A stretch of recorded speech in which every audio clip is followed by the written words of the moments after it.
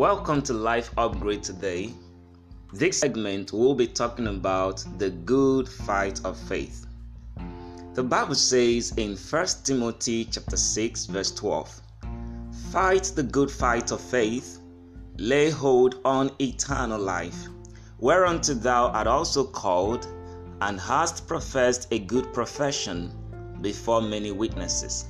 A certain place in Hebrew, it says, to hold fast the confession or the profession of our faith without wavering. What that means is fighting the good fight of faith. Why is it called a good fight? Because already won the fight before we began the fight. What does that mean? Jesus already overcame the world and gave us the victory. You see that? He said, "In me you shall have peace, but in the world you shall have tribulation, but be of good cheer, I have overcome the world."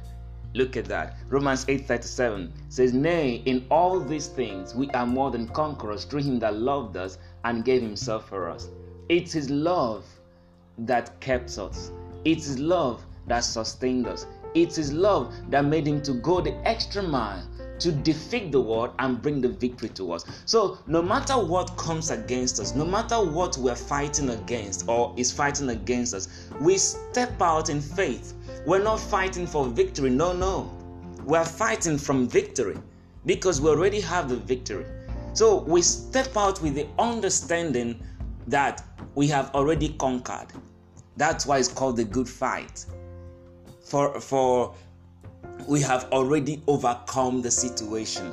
Now, when sickness attacks your body, for example, you unleash your faith. You step out against the situation in faith. How? By believing in your heart that the situation is going to change and confessing with your mouth the changes you want to see. That's faith at work. You see that? So, you're fighting the good fight of faith, knowing that no matter what comes against me, this will end in praise. It's the good fight.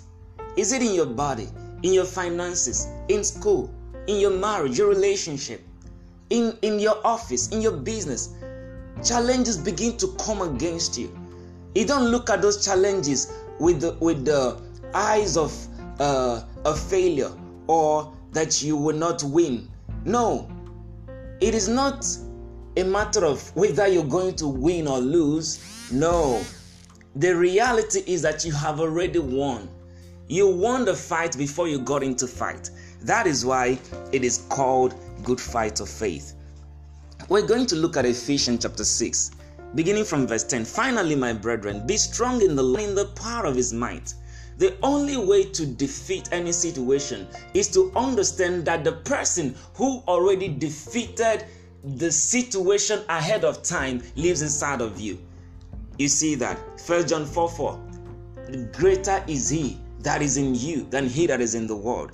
You see that? So you have to be strong in the Lord. You have to be strong in the greater one. 1 John 5:4 said, "Whatsoever is born of God overcoming the world." And this is the victory that overcomes the world, even our faith. Our faith is the victory that overcomes the world. So we're looking at faith to change your world in this season. It's a season of faith. Faith to change your world. Faith to transform situation. And the faith is already in you.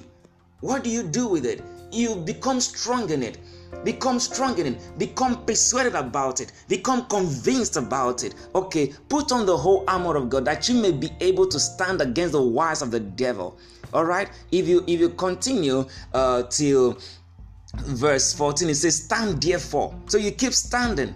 You continue to verse 6. Said, "Above all, taking the shield of faith, wherewith you shall be able to quench all the fiery darts of the wicked." It doesn't matter what the devil throws at you. It doesn't matter the situation. Just stay strong.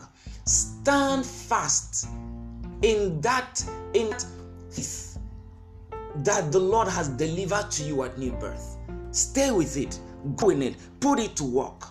Put it to work. Take corresponding action. The Christian actions of faith. Take them on a daily basis, and you will see the goodness of the Lord made practical in your life. Hallelujah.